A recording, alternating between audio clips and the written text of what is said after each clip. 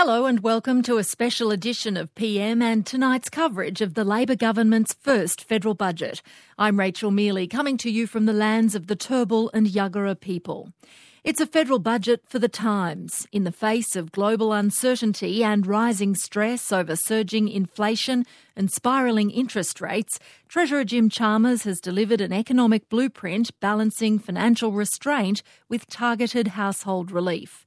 Still saddled with a looming trillion-dollar debt bill, Dr Chalmers is now embarking on long-awaited budget repair, with more than $28 billion identified in savings over the next 4 years. The headline figures, at least on the deficit front, confirm positive progress in the first 5 months of the Albanese government, but much of it under the watch of the previous coalition government. Dr Chalmers can no longer blame Scott Morrison and Josh Frydenberg for the economy he's inherited, and he's been on his feet delivering his first budget speech, declaring there's less debt and more to show for it. Speaker, Australians know that a complex combination of challenges at home and abroad is pushing up the cost of living. They know that governments can't make inflation disappear overnight. And they don't need us taking steps that would just make the problem worse, by putting even more pressure on prices and making the Independent Reserve Bank's job even harder. Instead, they need us to be responsible, reasonable and targeted, with policies that are affordable, fair and future-focused, delivering a long-term economic dividend. And that's what this budget does, with a 5-point plan for cost of living relief. Cheaper childcare, expanding paid parental leave, cheaper medicines, more affordable housing and getting wages moving again. Treasurer Jim Chalmers speaking a short while ago.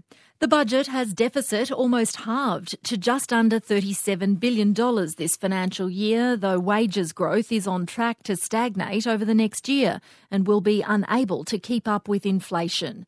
But with household consumption set to fall as the economy slows, the big challenge for Jim Chalmers is to build a reputation as a strong economic manager in troubled times without pushing the button for budget austerity. Here's the ABC's senior business correspondent, Peter Ryan. For Jim Chalmers, this budget has been all about managing expectations. No one's missed his constant theme of global economic storm clouds in recent days and weeks. Russia's war in Ukraine, the rapid slowdown in China, surging inflation and rising interest rates that could plunge the United States and Europe into a deep recession that Australia might only just avoid. Dr Chalmers and Finance Minister Katie Gallagher have crafted a mainly no-frills, no-surprises budget that's all about responsible economic management, beginning the massive task of budget repair at a time when the rising cost of living is causing severe household distress. But on that front, there's $7.5 billion in targeted handouts, cheaper childcare, better paid parental leave, cheaper medicines, more affordable housing, and a national housing accord to build 1 million well-located homes over 5 years from 2024. And good news about the deficit halving this financial year to $36.9 billion before rising again over the forecasts, and inflation to peak at 7.75% before falling to 3.5% in 2023-24. GDP is expected to moderate to 3.25% this year, but will halve to 1.5% next year as the economy slows and the jobless rate rises to 4.5%. Also, there's a $100 billion lifeline of tax revenue from commodity exports. But Jim Chalmers says that can't be relied upon, with demand from China likely to decline. But it's wages growth that remains the big worry. It's expected to flatline at 3.75% over the next few years, falling to 3.25% in 2024-25. And that means wages will fail to keep up with inflation for longer than expected. And slower wages means less tax revenue into Treasury coffers. Gross government debt, much of it built up during the pandemic, will be trimmed due to spending restraint, but it's still on track to be an eye-watering $1.1 trillion by 2025, expected to only stabilise by 2033 at almost 47% of GDP, underscoring the urgency for budget repair with $28.5 billion of improvements over the next 4 years.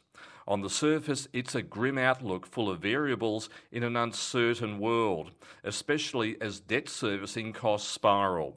And Warren Hogan, economic advisor to Judo Bank, says the pressure is now on for Jim Chalmers to deliver in next year's budget. Act one of a two-act play where I think the really big decisions have to be made. It's all about cleaning up the books, putting in some pretty modest election commitments into place.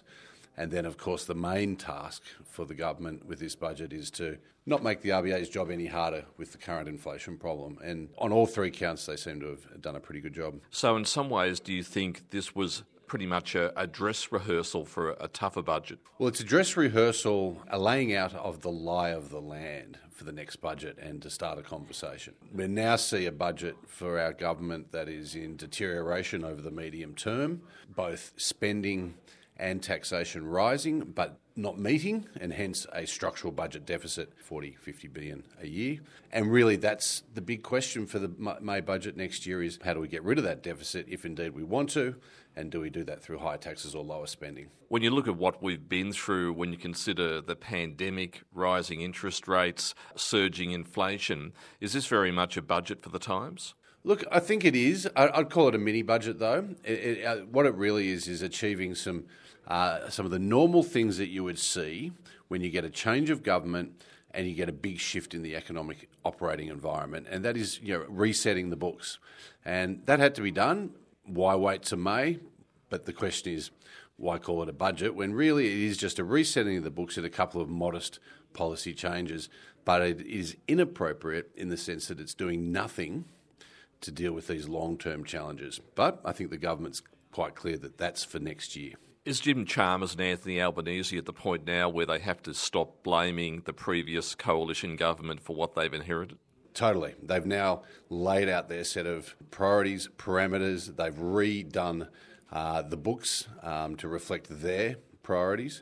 And of course, it's now their set of forecasts. So yes, there's no more blaming of others. And of course, we now have 7 months where I think there'll be quite a debate in this country about what to do about our long-term budget challenge. The big forecasts seem positive, the deficit halving this year, debt trimming back. But do you believe these forecasts? To the extent that what we're going to get for this year and next, I think it's fine. We've had a huge windfall in the form of higher commodity prices.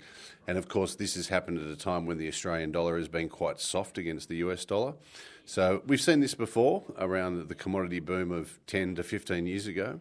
We're also reaping the benefit of the previous government strategy of growing the economy to repair the budget. And we're seeing that through higher revenues in terms of income taxes and so forth. So, look, the forecasts for the budget in the next year or so are fine. The forecasts for the economy, which I think are fine as well, but they are what I'd call optimistic or optimal. That is, we're going to see this inflation problem dealt with and inflation back under control with only a modest slowdown in economic activity, a very small rise in unemployment, and I assume the implication is only a very small rise in interest rates. And I think that is optimistic and desirable, but I think there's a lot of risk around it. Jim Chalmers has been saying that we can't keep relying on resources demand from China to keep saving the day. Is that accurate, or do you believe that a collapse in China might be imminent and could cause even bigger problems for this budget? Look, I'm very worried about where China's going at its core from an economic point of view, but to some extent politically. And I think our conservative approach to forecasting the price of iron ore and coal has suited us well. But the result is we keep getting all these upside surprises. And yes, maybe it does bail us out. And yes, it probably has made our senior officials and political leaders not tough enough on the budget. So a Conservative budget that's all about strong economic management, but what hard decisions would you have liked to have seen in this budget? Look, the big issue for me is that the government has now pointed out a structural deficit. They've pointed out increasing spending requirements. And of course, if we want to have a balanced budget at any stage, the need to either increase taxes or cut spending. And the reality is they've done neither. They've done nothing even tokenistically on either front. So I think, they've pointed out a problem, but not done anything to address that problem. And they seem to think it's okay to wait 7 months. Now, for me, this actually reveals their hand. And that is that I think they would prefer to see a bigger increase in taxes than spending cuts being part of the solution to the current long-term fiscal challenge. Economist Warren Hogan in the budget lockup with the ABC's senior business correspondent Peter Ryan. This is PM, I'm Rachel Mealy. Ahead, a new wealthy Prime Minister for the United Kingdom. Can Rishi Sunak connect with ordinary British voters at a time of economic turmoil? If the economy continues to be difficult, if external events play against Sunak, then of course we might well be back into a kind of more a psychodrama of the kind that we've had for the last 6 months all over again, but probably more likely a general election.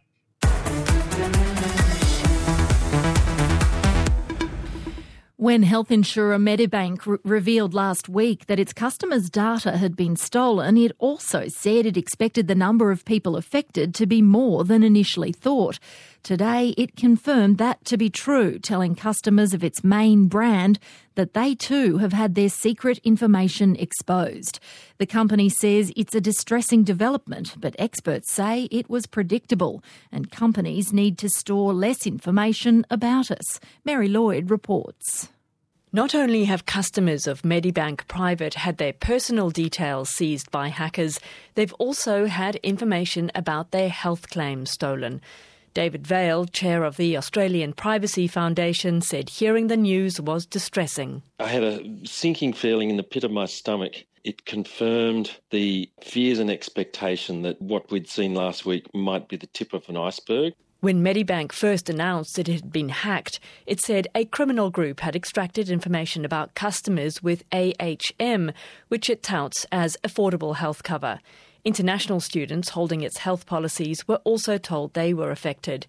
Medibank has now been given a new sample of the stolen data by the criminal or criminals, confirming that customers with its main brand have also been affected. The company says the federal police are investigating the matter. We need to recognise that you can't actually fix some of these things once they've happened. There's a serious failure to acknowledge that there's not much after the horse has bolted that you can do. He thinks that part of the problem is companies are storing too much data. There's this idea that more is better. Collect it all, store it all, keep it all for as long as you like. And that makes sense if there's no cost, if there's no risk. But for a long time, it's been evident that the age of being able to promise anyone we can keep your data safe is over.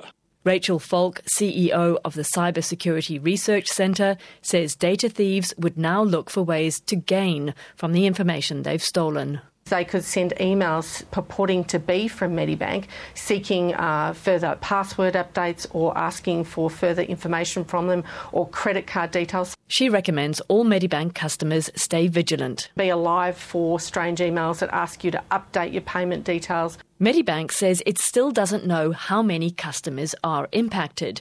Jo Stewart-Rattray is Director of Information Security and Technology Assurance with BRM Advisory. She says the onus is on companies to only keep the data they really need. Information becomes toxic over time. So therefore, we need to make sure that we don't have it for any longer than we need to. If you come home to discover that your house has been burgled, you can very easily see that your mother's pearls have been stolen. Why is it so hard for companies to work out which aspects of their customers' data has been stolen? We're talking about incredibly large systems with incredibly large databases. So there's actually quite a lot of work to be done to investigate this kind of breach. Your mother has one set of beautiful pearls. She doesn't have several million sets of pearls. So the more that she has, the less likely it is that she's going to know immediately that there's one particular string of pearls that's missing. Should companies be required to be able to tell what data has been breached? My great concern is that we don't move into a knee-jerk reaction and put so much legislation in place around some of these breaches that it makes it almost impossible for us to do our jobs as security professionals. Security has to be something that is enshrined into the day-to-day practices of organisations, and that every individual in that organisation understands their rights, roles and responsibilities in relation to the security of the information that they are creating, handling, storing, transmitting. Is this a growing problem? There seem to be so many of these breaches of late. I think it is a growing problem. I think the thing is that we are handling and creating more and more data all the time. This is only going to grow. The more data that we collect, the more interesting we become to those people who want to harvest it and make money from it. Cybersecurity expert Jo Stewart-Rattray ending Mary Lloyd's report. More than 300 homes have been flooded in the rural town of Moree in northern New South Wales, and scores of people have been evacuated from the flood zone. The deluge has also dealt a major blow to the region's crops, which are a vital livelihood for the region. John Daly reports. The aerial view of the New South Wales town of Moree is a confronting sight for Mayor Mark Johnson. It's distressing as a leader. It's become quite emotional to see the damage, not only physically to the town, but how it will impact our community. We're hurting. There's absolutely no doubt. How many homes have been affected by this flood event? We're estimating about 300 homes and businesses. If it had made the 1955 level at 10.87, it would have gone up to 800. So between 300 and 400, we think at this stage. There's more than 100 flood warnings active across the state. Residents in parts of Moree, Gunnedah and Narrabri remain under evacuation orders in the state's north, as are residents in the southern town of Moama on the Victorian border. In Moree, some clean-up has begun as waters recede from the Mihai River, but many areas remain flooded and the roads are badly damaged. Mark Johnson says recovery is slow. And it's taking a long, long time to go down, and I guess that's because it's got so much water behind it. The recovery process has certainly been handicapped by the way the flood has reacted. Tim Poole is a local agronomist and farmer to the west of town, and he's still stranded on his property. He says major flooding has severely damaged crops, which are the biggest earner for the region. Not that we wish for a drought, but in a way it hurts even more. There's been so much money invested in this crop, and we're at the 11th hour, so to speak, just about to harvest it. To cop this one, it's devastating. And then when we look at the district, the damage to infrastructure, public and private, is going to be tremendous and beyond imagination that I can come up with as what it's going to cost everybody. Mayor Mark Johnson says the floods will have serious and longer-term consequences for the local economy. You know, after several years of drought, we needed this one and it's been taken from us. That's the financial hurt. And obviously the stress that's going to cause not only the farmers, but we have lots of businesses that spin off from our agricultural sector. So it's going to be tough to get through this. There are mounting calls for financial support for farmers in New South Wales, with the state's peak farming body predicting the damage bill to the wheat crop alone could reach $150 million. Premier Dominic Perrottet was in Moree today to see the damage for himself. He says he's talking to the Commonwealth about financial support. This is a food bowl of Australia right here in Moree. $1 billion of agricultural produce. We know it's going to be a difficult time for many of agricultural producers. We will do whatever we can. We've already obviously been in discussions with the Commonwealth Government in providing that financial support to help our primary producers get through. There's more rain forecast for the days ahead, and communities like Moree still need to face the risk of flooding through summer. Dr Nina Ritter is a research associate in the University of New South Wales Climate Change Research Centre.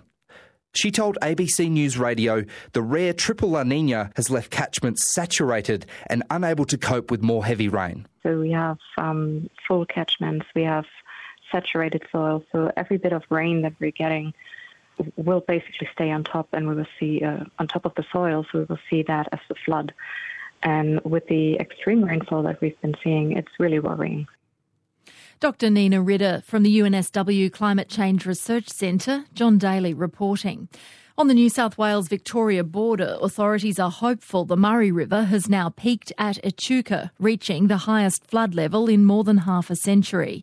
While a makeshift levee has saved hundreds of homes from the deluge, many in outlying rural areas have been inundated, and some residents say they feel abandoned. Gavin Coote has been meeting locals. Gavin, what's the Murray River doing, and how are properties in the wider region faring? Rachel, the combined floodwaters from the Campaspe and the Goulburn rivers, which flow into the Murray River at Echuca, have been causing havoc for more than a week now, but it's finally peaked there. That peak had been pushed back for days, but now it's just short of the 95 metres that was forecast, which is still higher than the 1993 and even the 1975 floods that have been among the worst in the region's history. And while the 3-kilometre levee that was hastily built around Echuca last week is holding up and it's protecting many homes in town, and it seems to be remaining structurally sound, there are homes on the outskirts of Echuca and also surrounding rural areas that have been inundated. And as the peak makes its way through Echuca now and downstream, much of the attention will turn to communities further down the Murray, like Toowoomba and Barham, and eventually Swan Hill, where major flooding is likely to exceed the 1993 levels there as well. And Gavin, there's a growing sense of frustration with the management of the flood. What are locals saying? These major flood levels are going to stick around for days, which means many of the homes around Echuca that have already been inundated will remain waterlogged for potentially up to a week. So some are very angry at the decision to build the levee, it's basically effectively trapped some homes inside the flood zone. So while it's protected so many houses, the other side, within the riverside, many are underwater. The local council says it was not consulted about the design or the location of the levee. And now Victoria's Emergency Management Commissioner has weighed in and said the location was chosen to protect as many of the town's key assets as possible. Meanwhile, a bit further out of town, some residents say they've received little assistance as they battle to save their homes. Some of these areas would only take about 15 minutes to get to from Echuca usually, but so many roads are cut off or destroyed, and so there is a sense of being forgotten about out in those areas. I caught up with Matt and Peter, who live in a rural area just upstream of Echuca, and they've been using boats to get to neighbours' houses and helping pump water out of their homes. They've also had a campfire going at night time to just keep warm at the pumps because it's been getting quite cold. And while there have been police cars patrolling the area for looting, Matt and Peter say they haven't really received help from any other emergency crews. No one came out at all. No one's still been out to see us when I don't know how many houses are inundated and nearly flooded. So there is a bit of a sense of abandonment then? Oh, big sense, just like their big wall down in town. I don't know how you can cut one side off to the other side, but... And how's your house looking at the moment? We're all right. We're not wet inside, but we had a lot of water, and if we didn't pump it, it would have ended up going right up the street and flooding all the other side, so... You just went and you've been looking at other... He's been out, so I check his pumps, and same at night, the neighbours go through so he can try and sleep, so... Looking pretty desperate, that side of... He's bad, that side. Like, he's in the river. That is the river, as you can see by the fish swimming in his front yard, so... Yeah, there's a lot of dead ones there now. Yeah, they're all running out of oxygen, but anyway, yeah, it's disappointing. The whole street will tell you the same. It's. I can't believe no one came out and saw us. How much sleep have you had? I get a couple of hours a night, but I'll sleep one day. There's plenty of time for sleeping. We just need to make sure everyone's dry. No houses will get lost. I've seen a few floods, but this is by far the highest, but it's also been the one that's been drawn out the most, and that's the hardest part is just... it's a bit like Chinese water torture, and you don't really know what's going to happen, and the day keeps changing, and it's very stressful. It's been a pretty emotional time. We've had meltdowns, and it's been tough. Echuca residents Matt and Peter there speaking to our reporter Gavin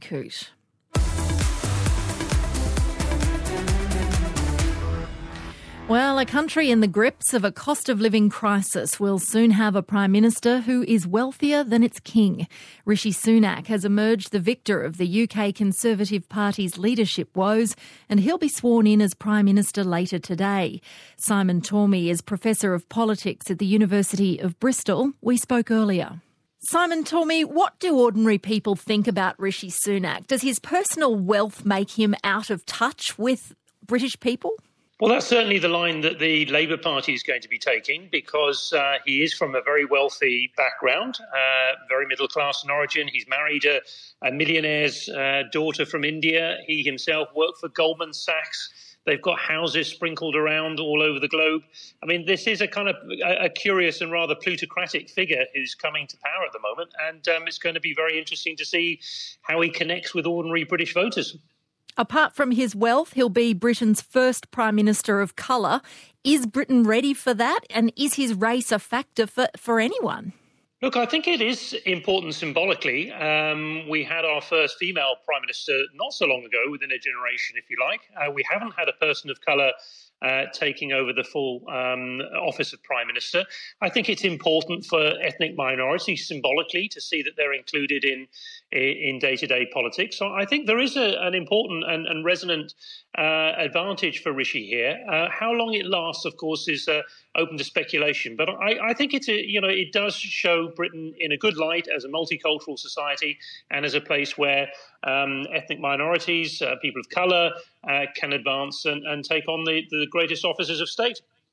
Can Rishi Sunak pick up the pieces from what's been a devastating period for the Conservative Party from here?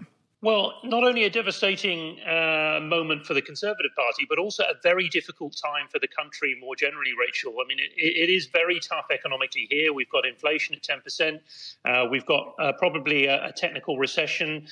We've got very high mortgage rates, partly caused by Liz Truss's mishandling of the economy. We're coming into winter, and fuel payments have really kind of spiraled out of control in the last few months due to the Ukraine war. So it really is a very difficult situation to come in as Prime Minister. But Rishi has got a good track record as the previous Chancellor of Exchequer under Boris. I think the markets will like this appointment. They'll settle down. They'll give him a bit of a chance. And really what he needs to do is to sort of manage expectations, I think, from here. People expecting an economic miracle or a rapid turnaround of fortunes are, of course, going to be disappointed. There's a lot of work for him to do. He needs a strong team. But I think the Conservatives will hopefully now settle into an appreciation of someone who's demonstrated strong economic and fiscal skills in the past. Do you think that the Conservative Party is able to be governed, or are those factioned? From this distance, it seems as though those factions are so entrenched that there's really no common ground among them anymore. Well, as we know, because Australia shares the same system as the UK, you have these big tent political parties, the Liberal Party, Labour Party in Australia, and we've got, of course, the Conservatives and Labour.